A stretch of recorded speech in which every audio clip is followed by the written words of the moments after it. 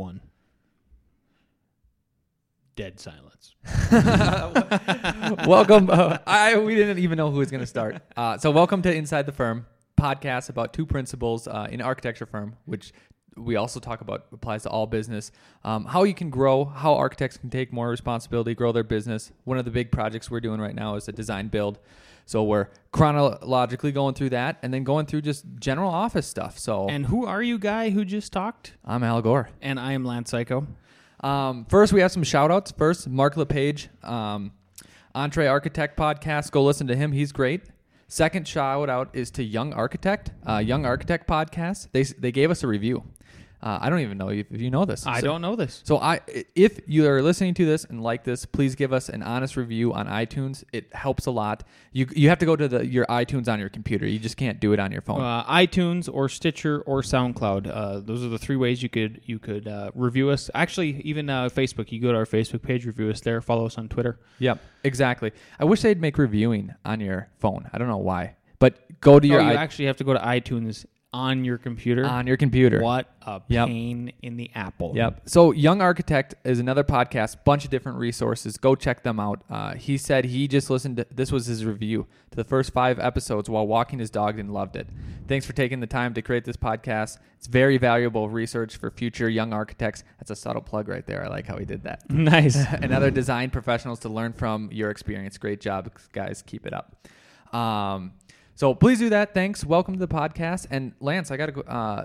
You talked about how one of your friends, Corey, used one of our advice, but he's not an architect. What was that about? Exactly. And Alex mentioned earlier, so I'm going to try to pull it up quickly. The message that he sent me was actually a personal message because he's a personal longtime friend.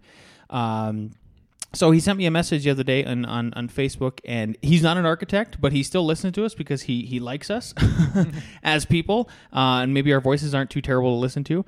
But what he's had to say was, he said, Lance, I'm learning from your podcast. I wrote an email to a customer this morning and gave the person 2 times. I'd be around at the clinic and seeing if we could meet based on my agenda. And she responded by asking tomorrow if that would work with me. So one of the things I don't know what episode it was. I think episode 2 or 3, Alex and I said, every time we go out of town, we don't always do this, but we try to let people know who we want to meet that will be in town. And just on a off chance that we'd be able to meet with them. Alex told a story about how he's able to meet with NBC in New York one time just because schedules lined up. We kind of believe in like the universe working in that fashion for us. So as Alex mentioned, this isn't. I think everybody who's business minded or an entrepreneur could learn from the podcast. Yeah.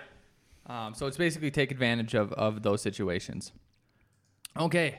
We got some listener questions, which is we think absolutely amazing. So this one is from Caleb. He's down here in Denver, and I'm going to ask you the questions so you can just answer them. Okay? All right, Caleb. Thank you for asking the questions. Yeah. So what do you do about health insurance, especially when you're first starting out? You mentioned ADP for payroll. Were you able to get on ADP health insurance plan as a small business, or were you using a private plan? I'll answer the question just exactly how we did it.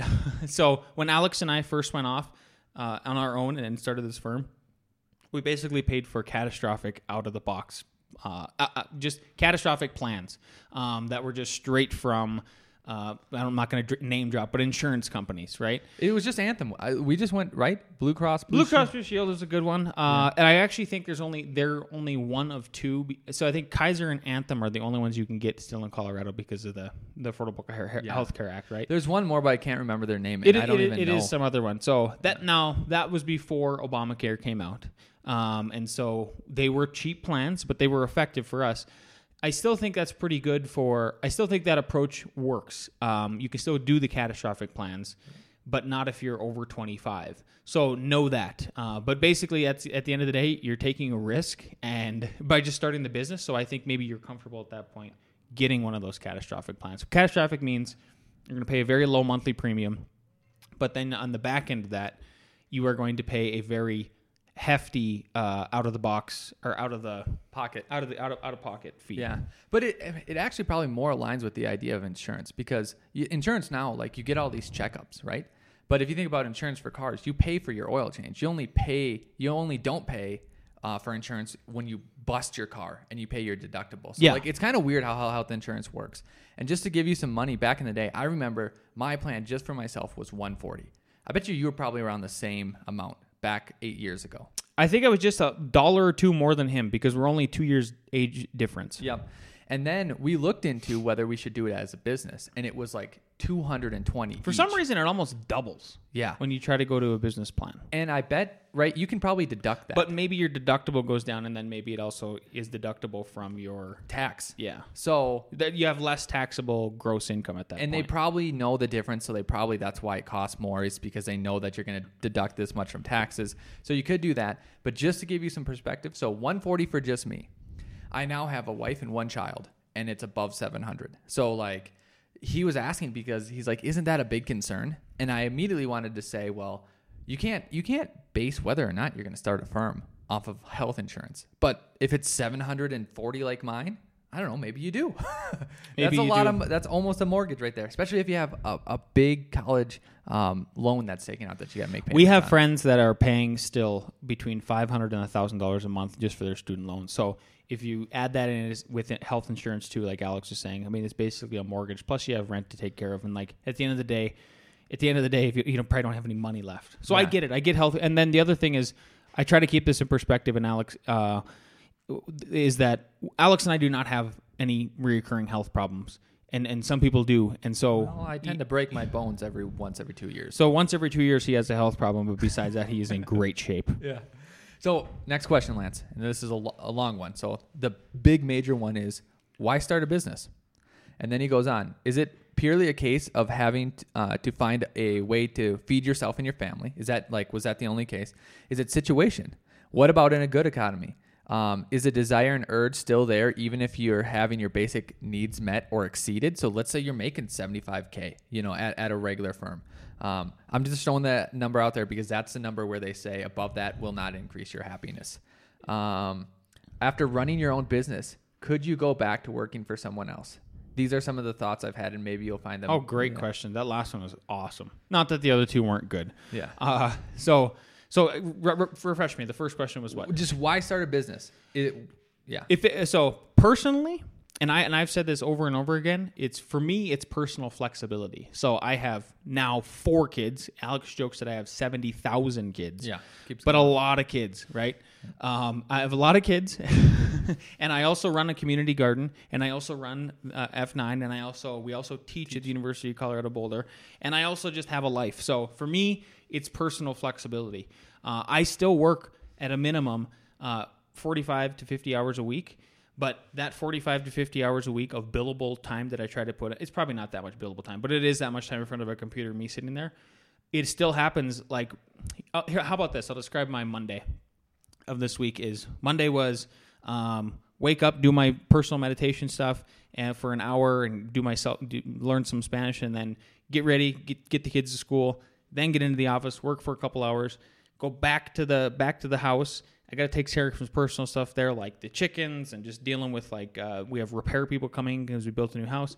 Back to the office, pick up the kids after about 2 hours of work there, back to the home office, then make supper, finish supper, go back to my home office. So if I didn't have that personal flexibility for myself as a guy who has a big family and other big priorities to do, I wouldn't feel fulfilled. So for me, it's flexibility. And I think the same thing, actually, I even would speak for Alex here, is now that he has a baby, he totally needs that kind of flexibility because he goes home and he and his wife do a great job. Shout out Annie. Shout out Annie. God bless her. Yep. What up, hon? She, they do a great job of he tries to give her a break because she's a stay-at-home mom. So if he comes home for lunch, then she can go out and she can have a break. But he couldn't do that, I don't think, if he was working at a regular place. And then the thing that we try to do for our employees is that we try to be flexible for them too. So some people have to go to doctor's appointments. Some people have their cars break down and then we're like, well, just work from home if you have to. But it seems to be, I think it's the way to conduct business. And for me, that's what it's about is personal flexibility more than anything. And I would add on to why start a business. It's up to your personality. I wouldn't let people force you into trying to start a business or trying to feel bad if you're not, because what if you really just like design. So one of our buddies, I'll shout him out, Derek Maher, is really good at design. And I think he actually gets a lot of design work where he's at. So we could harass him when we go fishing and say, hey, start your own firm. Well, now, like Lance alluded to, our billable hours are down, but that's why our billable rate is high because we have to manage all this stuff. I throw almost all my design work to all the guys here. I think you throw a lot of it too. Not that I'm awesome at design, just amazing. Seriously, he's just supposedly the best. Yeah.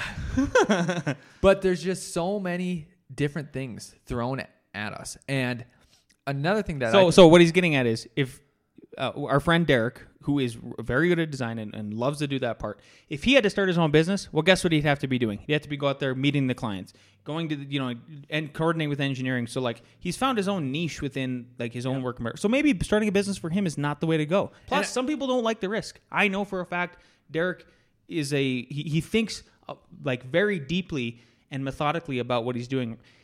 He's not as stupid as Alex and I have to just jump in and do stuff. Exactly. So, and we're just making up, we know our friend Derek, but we're just making up this profile. So let's just pretend that Derek likes where he's at, he likes to fish, and he's having a kid. Why throw all that stress of having a business? Like, why throw all that craziness? It's not for everybody. And if you're having a good, if you're getting a decent living, that's totally fine. But on the other hand, like, what I really love, like, about having a business, and I don't know if I could have thought about this when we were just starting, because when we were just starting, it was just the recession, right? And I don't know if I could go back to working for someone because I really don't like doing what people tell me to do. You're jumping ahead. Okay, I won't go. But I will remind you of that because I wanted to talk about that too. Second part of the question. But going back to me personally, like, I don't know if we could have foresaw like working at the school. Like working at CU is so fulfilling. We just had it was before our midterms. We came and everyone's doing their ideas for their bridge or their house that they're designing, all these engineering students. We teach two classes. One is a pure Revit course and another one is sort of a studio for us. It's a studio for engineering students, for freshman engineering students. And these kids are amazing. Like, I think we really help them out because, again, what this podcast is about and what we always try to do is like give everything out. If you have a question, we'll answer it. If we have a resource, we'll give it. So just like in school, we take all of our firm resources and we give them to these kids. And they produce amazing renderings, amazing designs. ENVD, which is actually architecture, like comes over and like, man, are these third year, fourth years? I'd love to have them in my class. And we're like, no, these are freshmen. These are freshmen engineering students, not architecture students. That when we tell them this is your design course, they come up and they're like, I don't know how to be creative or design. I feel like I shouldn't be in this course. We say, don't worry about it. We're going to teach you everything. Oh yeah, they're petrified. Yeah, so like doing that is super cool. Doing this development that we're doing is really cool. But man, it's also crazy too because we just got a decent bonus at the end of the year, and it's like, oh, finally we made our money because we don't inflate our salaries because we want to be nimble and flexible. So matter of fact, we actually inflated them, and then now we deflated them back to where they should be. Again. So here's your big bonus, and it's like, okay, now let's put all of that money back, give it back to taxes, and then for this bigger development, which hopefully will make us more money, right? But like, it's a crazy roller coaster. So do you want to be on a roller coaster or not? I guess it's that. And then if you do, don't overthink it and just jump in. And some people also the last caveat I'll add to that one question is, Alex touched on this, is what is your personality? For me, I feel I get more stressed out by not being able to be in control. And so I need control. And even that said, I'm still not in control at the firm, but I'm in control of what my daily activities generally are. Yeah. So it's paramount. Yeah. So if you feel like you want to, I would not overthink it because overthinking it, you might plan out, I don't know. This is just for me personally, because I don't think you know where it's going to take you. Because I don't think, even if I wanted to, when we started 7 years ago, because Lance, we're going to work at the college, we're going to do design build. Just say all this stuff. Just say all that stuff. And then what? You're going to be disappointed the first 4 years when that doesn't happen?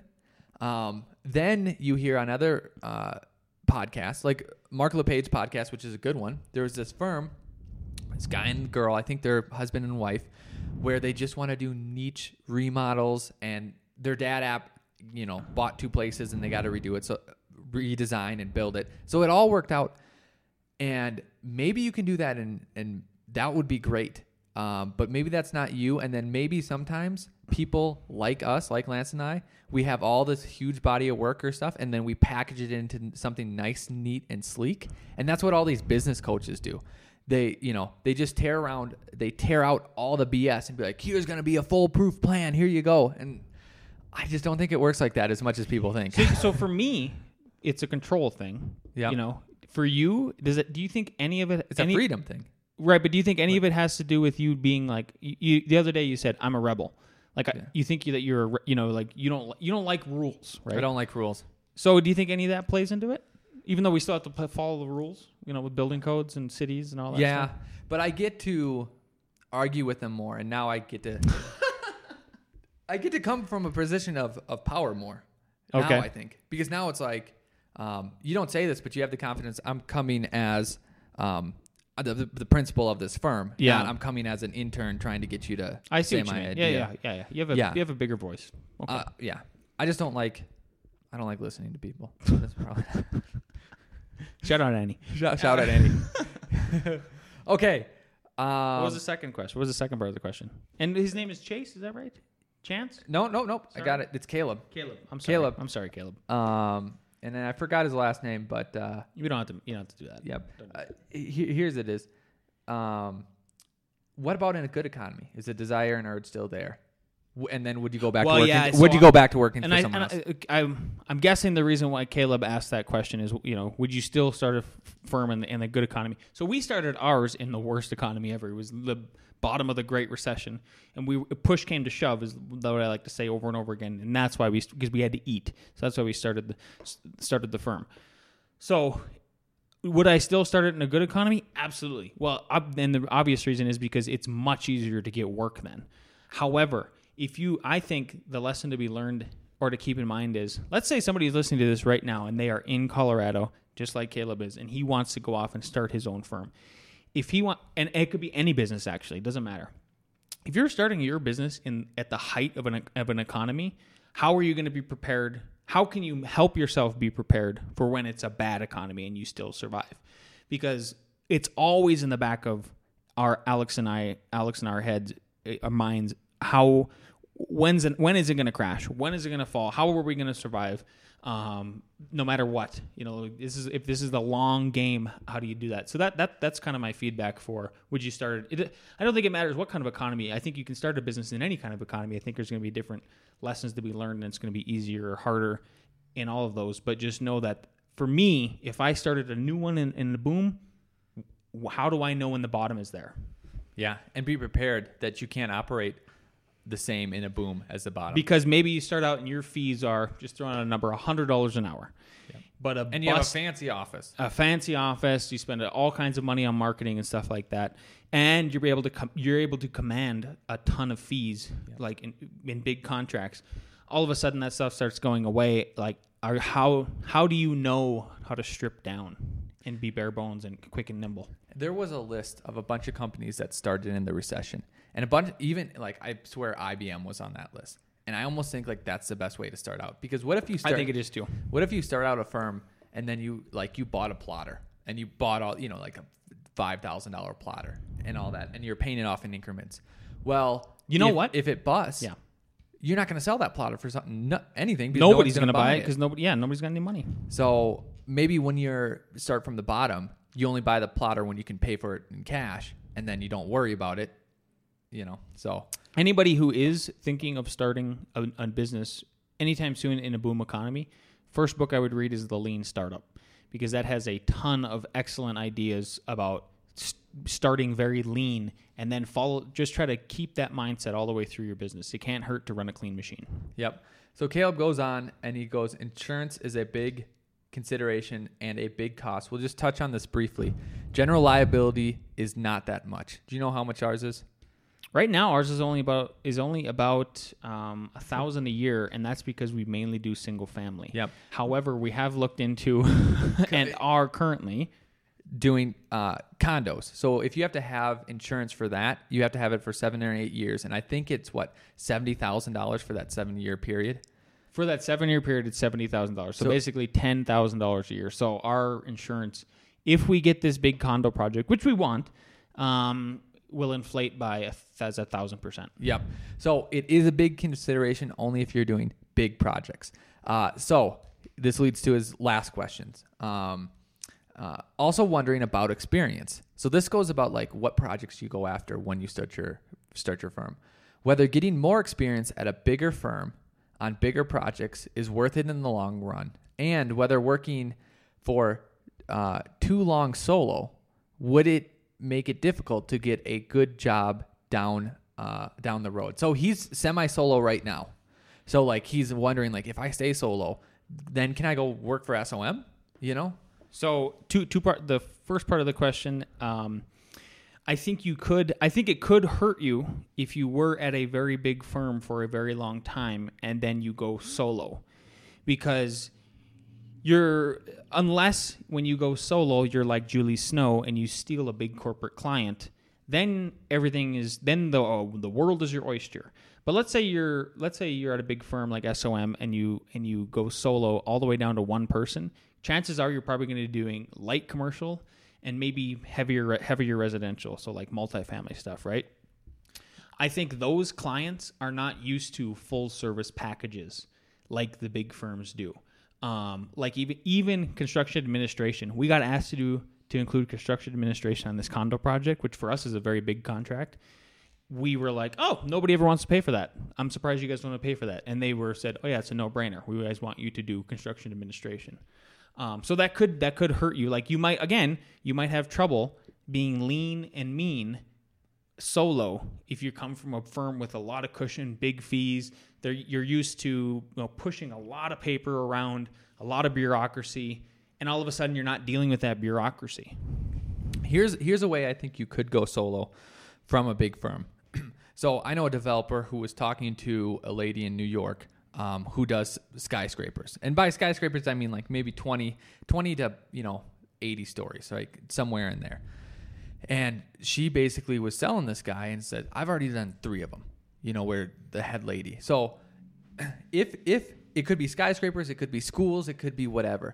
And you would have to develop relationships, however you do it, with developers and be like, oh, why can't I just pull this lady out of that big firm and then her do a skyscraper for me or a tall building, right?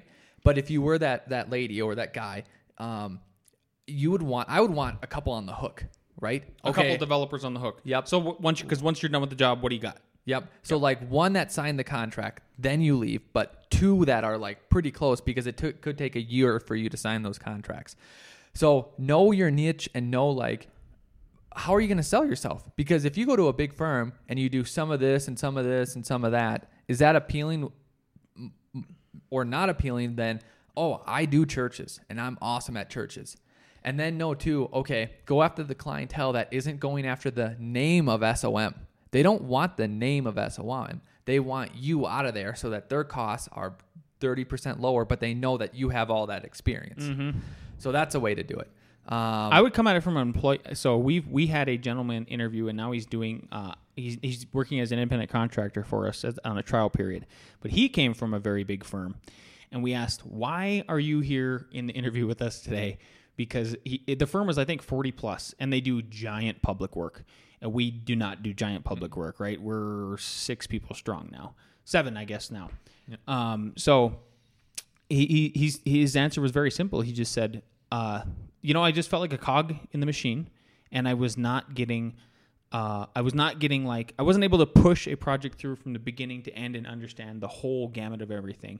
He's like, I was just like a red line monkey. And he's like, and so he said, I want to do residential so that I can understand a project from the beginning to the end. So I don't know. It's a learning curve both ways. I think it's a learning curve both ways. So wasn't the second part of the question if you move into a big firm? No, if you're too long solo, will it make it difficult? I don't think so at all. I think those people. So Christopher Hare Studio HT, they after they split up, very very cool firm, and I worked for them. Very nice guys too. Worked for them right when I got here. When they broke up, then and the firm disintegrated, he went and worked for a big firm in Denver, I think HDR, and they were salivating at the idea of having him, and as a solo act coming into a big firm, and instantly jumping into being a project designer architect, like kind of in charge of huge buildings. because they just assume you know what the heck you're doing at that point. You've proven yourself as a sole practitioner. You should know every part of the business, every part of the design scheme, all the codes, everything. I mean, I don't think it would hurt you whatsoever. Yeah. I guarantee Alex and I could go get a job at a big firm, and we could our maybe, base salary would be higher than here for sure. Our base salary would be higher than here. We'd have insurance, better insurance probably, and all that kind of stuff. And I think we can actually leapfrog people that are a little bit more qualified, a little bit older than us, because I think we might look more qualified because we've run the firm for so long. Literally ran 24 townhomes through the whole gamut and did everything. Yeah. Like a project, and they'd be like, well, if you can do it for that, what's the difference between 24 and 100 unit? We have 100 unit. We're going to get a whole bunch of money. We're only going to pay you, that much. And honestly, if you're doing just townhomes, 24 units, 100 units, it's not 4 times as hard. It's really not. It's 1.5 times as hard, and you can make that, stretch. Yeah. So yeah, those were our user questions. Well, no, there wasn't the last one. So the last one was this, I think. I think it was. I got one more. Oh, okay. Well, go ahead then. You first. No. You said what you think it is, because I thought I think it's, could I go work for anybody else? No. Oh, could you? Yeah. So the question to us was, and now that you've worked for yourselves for so long, could you go work for somebody else? Alex and I have this conversation, I think maybe once a quarter, driving around, and I ask him, like, God, can you imagine trying to go work for somebody else? And oftentimes it's because we have met with, say it's a builder who has like a design team, or maybe even it's another firm or a small firm or something like that who wants us to come help them.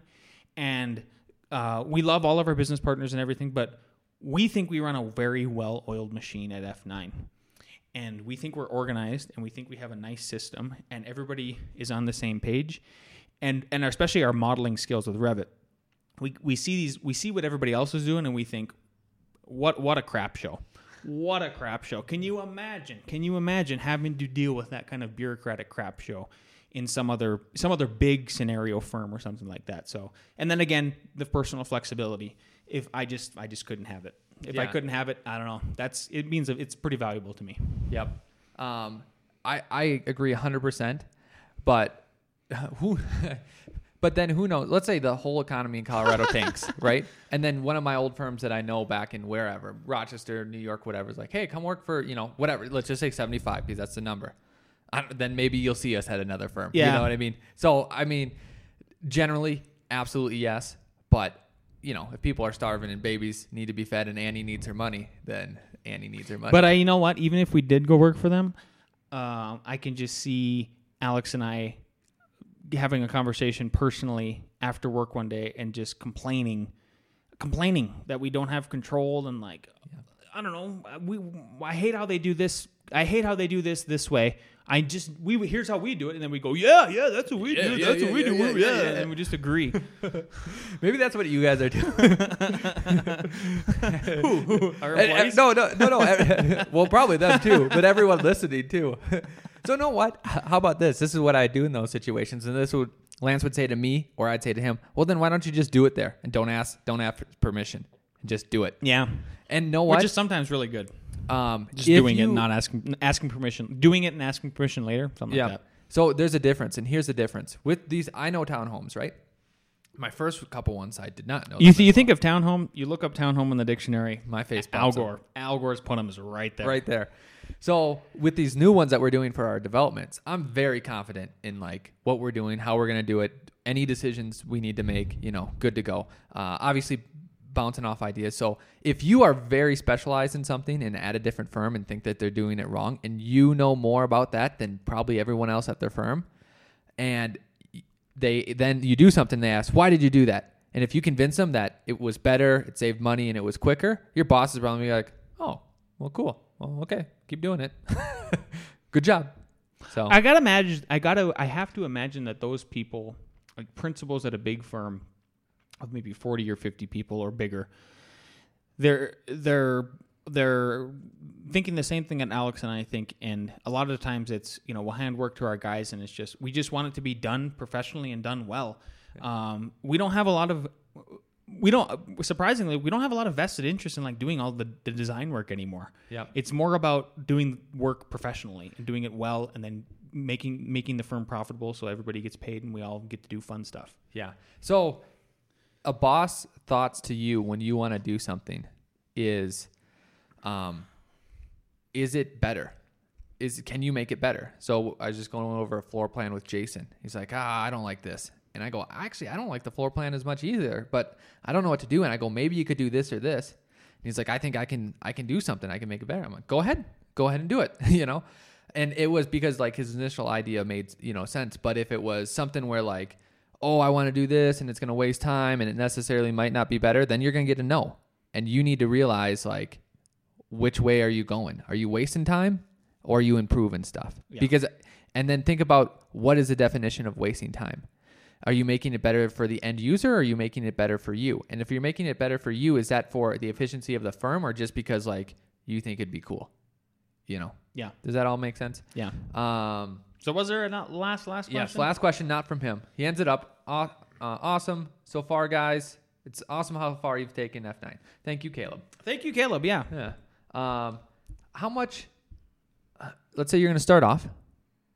How much should you charge? Is this for me? This is for you. And let's see if you get the answer right. I'll tell you. How much should you charge right now? Yep. Per hour? Per hour. How do you do it? Here's the new metric I would come up with. Okay. I would, I think it's a completely subjective question.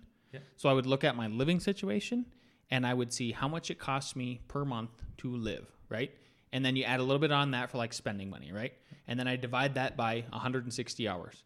And then I say, there's what I need to get paid. That's what I need to make per hour. And then times that by 3. Perfect. Okay, awesome. That's what I was going to say. Slightly different. Did I get it right? You got it right. Yay! You get a star. I'll put it I'm marking a star on the desk here for you. That's for you. I honestly thought you had like a trick question or something. No, put that in your heart, bud. Okay. So let's say you figure out how much you need to live. Yep. Let's say it's $75K. Divide that by how many hours you're going to work, right? So 40 hours per week times 50 weeks because you'll take 2 weeks off, whatever that is. So let's say that equals $25 an hour. Yep. Okay. So the multiple of when you're billing out is you times that by 3. Or so between 2 and 3. Yeah. So maybe if you're a lean startup, you want to just do 2 at the beginning. So between 50 and 75. Exactly. If you wanted 75K, right? Yeah. If you're like, oh, I need 125K because I'm fancy, right? Yeah. Then you got to do the math. Yep.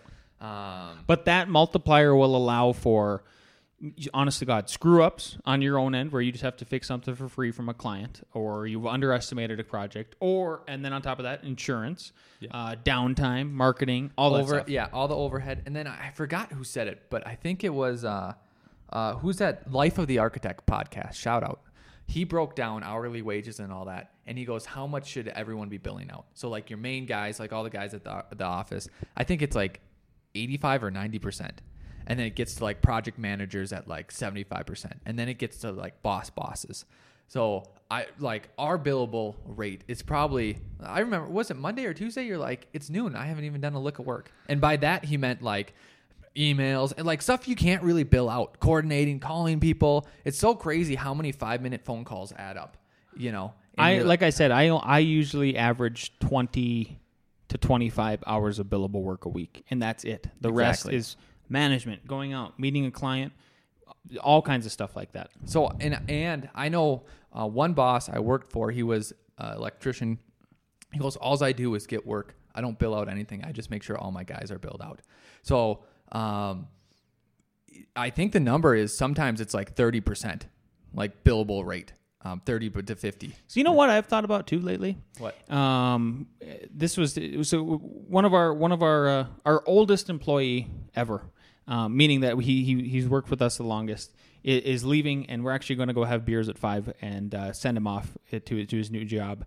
But he asked us during his exit interview last week. He said, "How do you guys think I should negotiate salaries? Like what? How do I know what I'm worth?" And so one thing that I've been thinking... I got to cut in because I was going to go on this long rant on how it's subjective and you got to apply this. And Len's like, no, it's easy. It's $18 an hour. Actually, Alex goes, well, there's no real science behind it. Yeah, I said that, but I wasn't thinking that way. So what we're going to get into, and I think what you're getting into too, is like you got to get in the mind, like who you're asking money? What is their perspective? What is their perspective? That is exactly what I'm getting into. And that's what I was getting at before I was mercilessly shot down. Oh yeah, I crushed him with the math. Anyway, so what I've been looking at is because Alex and I recognize that basically at best we're only half billable, even though we bill at a higher rate generally. It's so important to us to have our guys bill who are more are doing more of the drafting and the design work 90% of the time, to have them 90% billable, because they are crucial to making up for the part where we're not billable in order to make the firm work. It's like this symbiotic relationship. So you know what I mean? It's like the mother and the baby in the womb. 100%. That's what it's like. So know that you are valuable, even if you are just a designer or like a junior architect at a firm. But know that if you left tomorrow, you might really make it difficult on that firm to grow or like make up for when you left because. And it could hurt the books really quickly. So you're valuable because of that. You're not invaluable because you're getting paid less. In a lot of ways, you're equally as valuable. Yep. So, but here's the subjective part, and it goes to your skills, because the real true nuts and bolts answer is, okay, what is your billable, like, what do I pay you? Let's say $18 an hour. What can I bill you out at? $65, $70. If you want to ask for a raise, it's can you increase that ratio? Like if I pay you $22 an hour, are you going to are you more efficient? More efficient, more quick. Are you quicker? Yep. Or would it, if you left, would it take me longer to get a person like you to do the same job? So is it just worth it for me to pay you 20 instead of 18? And one way to do that would be literally maybe you start keeping track. Everybody's got a timer at work, and if they don't, you better have a timer. Yeah. A digital timer that keeps track of down to the second, especially if somebody who's starting out. Start a timer. It's crazy to me that you would write it down on paper and then lose it. So keep track of your tasks. Let's say you're working in a firm and all you guys do are spec houses for builders, right? You could keep track and compare each single project. So by the time you're on your third project, you could show the boss, hey, it took me 60 hours in the first one, 40 hours in the second one, 20 hours on the third one. So I know the firm is making money. So why isn't my pay increasing as a result? Yep. And then going back to skills, I feel like we do a good job where we match people to what their skills are.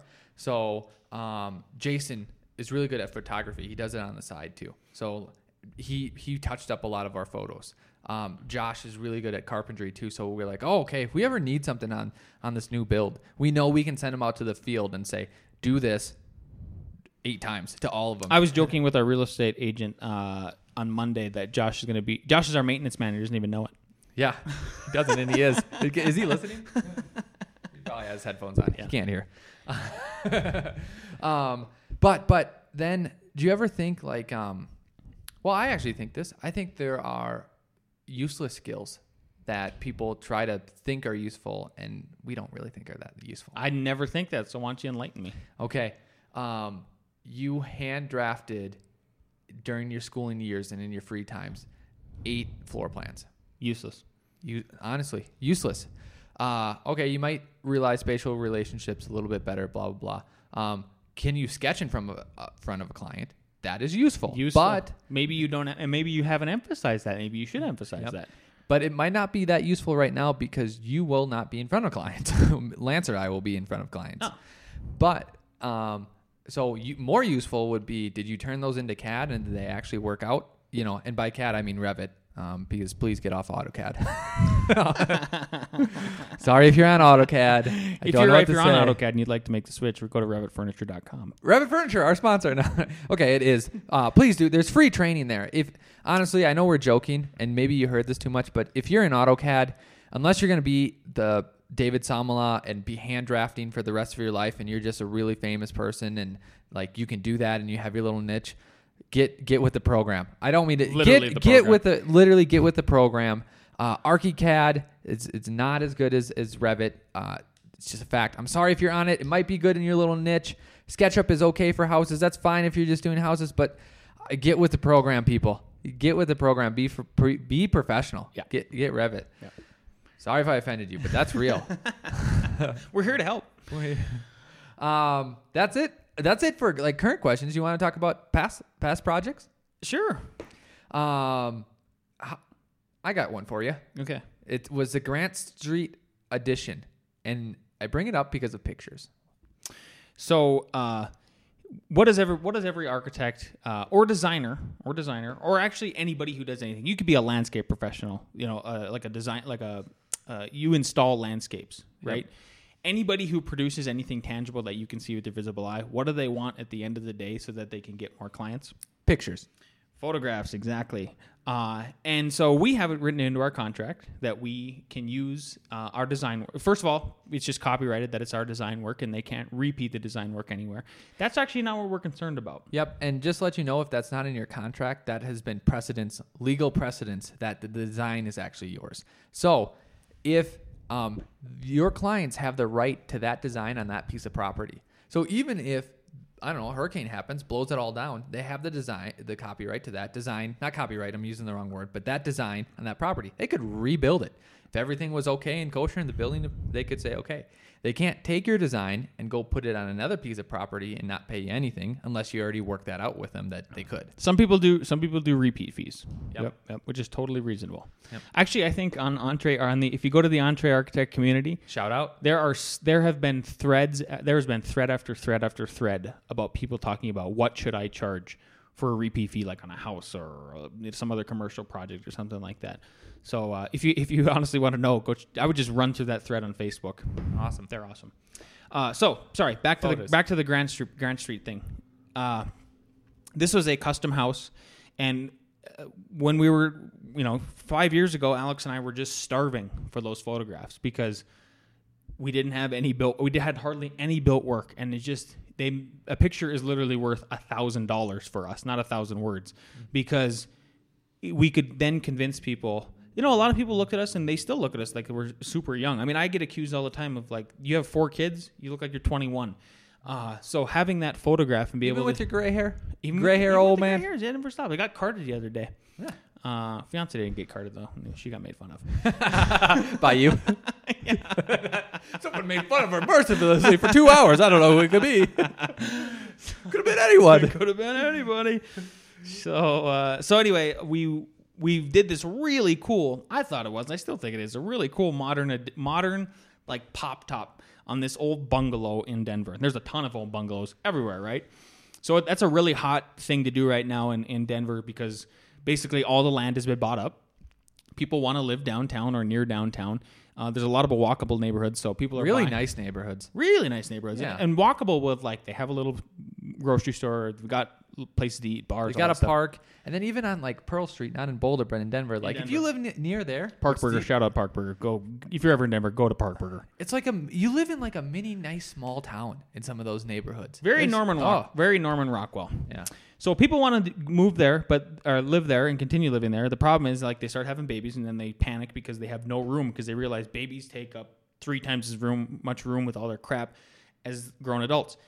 So we did a pop top. It was one of our very first ones, and they wanted to do modern. And we thought, and most architects want to do modern. So we were just salivating at this. Over the moon. Sorry, I thought you were going to say more than that. Nope. So we did the project. It turned out really cool, and we went to go ask if we could send. We finally also had enough money to send. We'd hire a professional photographer and send her out there to take architectural photographs for us. And they said no. They said no. They didn't want the attention. It was a very hermit vibe. Like it was, they just thought we were gonna tell people where their house is and like put their address. Well, here's why it was strange to us. I'll just be honest. It's strange to us because, you have a cool house, but like, what do you think? You're gonna have paparazzi on you? That's where it came. Honestly, that was the thing. Like, do you think this is gonna make you famous, or even if? So honestly, we've been in a lot of major magazines. We've been on TV multiple times. We're still on TV every 2 weeks. Check it out. No one recognizes us in our hometown. It debuted. I swear to God, I debuted, and I went to the grocery store the next day just waiting for people to notice me. Nobody noticed me. The cashier that's known me for 5 years barely noticed me. Exactly. My kids, you know what? My mom was at my house actually like 3 weeks ago, and she goes, "Wouldn't it be great if I just always dreamed about being like a movie star's personal assistant?" And then I ran into the room and I go, "I'm on television. You can be my assistant. How much money do you need?" Yeah. Nobody notices. Nobody notices. Yeah. In the paper, nobody. So it was like, what do you think is going to happen here? It was just like delusional, really. So what do you do? What do you do, Alex? What do you do if you have a client like that, you have a really cool project you've done, how can you still use that as a portfolio piece legally and maybe just, what is the word, morally? Yep, legally and morally. We've had a developer who then thought too, just to go on this train, nope, can't use pictures because what is it? What's in it for me? This is how greedy some developers are. And that's what it came down to was, what is in it for me, guys, if I let you photograph it? Yep. And then we had one more where, and this one was a little bit more understandable, and it was a Fortune 500 company, one that everyone would recognize, and all of their logos were pasted on there. So, like, they didn't want us... It rhymes with Nubaru. all that. And, like, they didn't want us entering competitions and stuff like that because, honestly, like, it would look like they were doing it. So we Photoshopped. We even thought it was kind of a bad idea to enter into competitions because we thought nobody's going to vote for that. Yeah. But sorry, what do we do? What do we do to make it so we could use those? But we did legally have the right to use it on our Facebook and our website and all that stuff. Because, again, that was in our contract. We explicitly wrote that out, that at any time, any photographs that we personally take, we can use it on all of these. And we spelled it out. Thumbtack, Facebook, all this stuff. Yep. Because that is our portfolio, right? It is online now. And then we Photoshopped all the logos out because we understand their concern. Like, they're not because they want to be in control of their message because they're such big boys, right? Like big, we totally get that. Yep. But the other people, the private people, the non-Fortune 500, what you can do, because Google can do it, it's legally, you can do it. Google has set the precedent. Yep. Oh my Lord. You can take pictures from public property, which is the street or the sidewalk. Yep. So there you go. That's totally within your right. You can do that. We even actually were in a meeting with that developer who said, "What am I going to get out of it?" And we go, I just looked at him and I said, "What if you can't do anything if we take pictures from the street? Did you know that?" And he goes, "Yeah." So it is what it is. Exactly.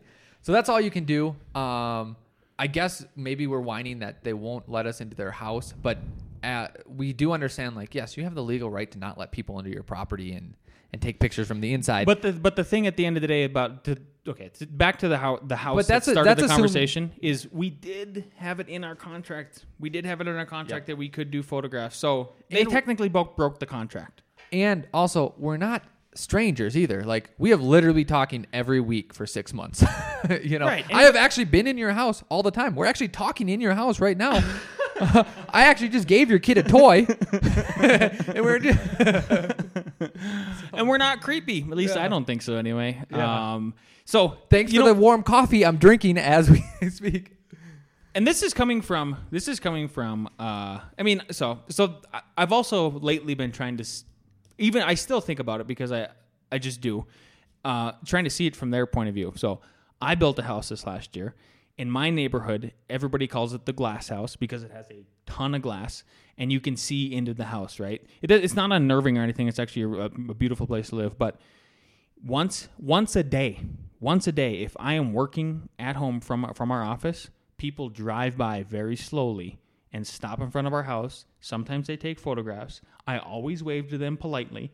And then sometimes they wave back or sometimes they get embarrassed and they drive away. But our house is like one of the more famous houses in North Longmont. And so I was thinking, okay, am I unnerved by this? Not at all, because actually people just like when I send the FedEx guy will call me and he'll be, he'll say like, it's a new development, it's a new neighborhood. And then he doesn't know. I go, don't even worry about GPS. Right when you get past the highway, look to your left. There's a house that doesn't look like any of the other houses, and it's all made out of glass. They find it easily. Yep. But that's me. I'm disappointed in you. You wave at them? You don't stretch awkwardly at them and look them straight in the eyes? Well, I look at them awkwardly straight in the eyes, but I wave creepily. I would do stretches. You have to do stretches and bends and just like, because they're thinking, are you getting ready for something? Are you going to chase me? This You looks gonna do weird. something? That's what I would do, but that's why we're different people, I guess. But my point is, if you build, and I'm quote unquote rock star house or like a modern cool house, right? A cool house. There you go. But you had to see his face. A rock star house. You don't know. You can see my face in your voice right now. Yep. I don't know. You're kind of asking for attention anyway. Like if you pop the top Anything on different. If you do anything unique, yeah, there's the it's word. Like, what are you doing with your life? Yeah. Thinking people are don't give me following you. It's like wearing a fancy hat that's very weird and flamboyant and huge, and be like, why are you staring It's at me? virtue Like, signaling and not wanting the virtue. Get out of here. Get out of here. Go back home. Okay, do we have time for one more? I think one more. One We're more. gonna hit an hour today. Wow, everyone. Look at that. Lucky you. Happy Friday. Lucky all of you. Happy Friday. Happy St. Patrick's Day. Speaking of St. Patrick's Day, 4 Cloverleafs, multiple streams of income, multiple niches. One thing that we do, not only are we residential, but you guys might not know, we do a lot of assisted living facilities. Which are really trendy and hot right now. Yep. So we don't even advertise. I don't even think it's really on our website. We just Sometimes so a lot of time. Rockstar. We were in an interview today earlier with Mark LePage, and he goes, "You guys are great. You guys are so good at getting published. Like, I would like you guys to speak about, or put something together about getting published." So it seems like some people think we're really good about getting our name out there, but admittedly, we're terrible also about getting our name out there. So we don't advertise for these group homes that we do, but we do a ton of them. Yep. And what's great about that is we just had we were late to that meeting to Mark, sorry, because a guy wants to do it, and he came and he was asking us all these questions. And honestly, a lot of people are nervous or afraid only because it's stuff that they don't know, that they don't have a handle on it. Like, that's why you're nervous or afraid of it. Of doing these group homes? No, of doing anything. Anything in Sure, general. sure, you know what I mean? Just think about doing a new sport, doing whatever, starting a new firm. But it was just great because we know so much about it. Just every one of his questions, just knock it out of the park, knock it out of the park. And Alex isn't even. I've been the project manager in all of them, but even Alex just knew as well a lot of stuff about him. Yeah. But and also what's great about it too is, I don't know about you, because we don't do all rockstar crazy stuff. I feel good when we get projects that can feed our firm and our guys make a good living and it can allow us to do some cool stuff. And we went out to eat at the job site today and we bought everyone, so I don't know, it makes me feel good. Even these simple projects that I think architects maybe hide from or are shy from or whatever, we think it's great. So what the project, yeah. And they're feel good because they're actually feel good projects because they are for people with mental or physical disabilities. So I feel good personally about giving back design wise that way and creating spaces and built environments for those people to live a happy and healthy life. And I truly believe they do because we've walked through the buildings, and the owners of the buildings have come back to us as repeat clients saying, I sold out of all the rooms because everybody walked in, the space is amazing. And and not huge budgets either. Yep, it isn't huge, glass, modern craziness. It's very typical materials, nicely done. And then we think about movement, like a principle of these buildings are movement. So there's an internal circulation track where they can walk around and just talk, and then there's always an external circulation track. So even that small thing of just always having that, I think makes a big difference in quality of life. And I don't know, we feel good about it. It's excellent repeat work. So what we're getting at is, we've said this before, is even though on our website you go look at it and we look like we do just only cool modern stuff, right? That's not the case. Those houses are rock star stuff. Quote unquote rock star stuff. We do those. We do that kind of stuff. Or even the Nubaru build. We did that. It was once a year. So we'll do one or two website worthy projects per year. The rest of it is honest to God is bread and butter work, but we do put our best effort in it, right? Well, and I think this is the other point, is that Your niche doesn't only have to be houses. Your niche doesn't only have to be townhouses. You can be multiple things. Yep. You Or can be the 4 cloverleafs that you're talking about, right? bam, put it all together. Happy St. Patrick's Day. We hope you have a good weekend. Ciao.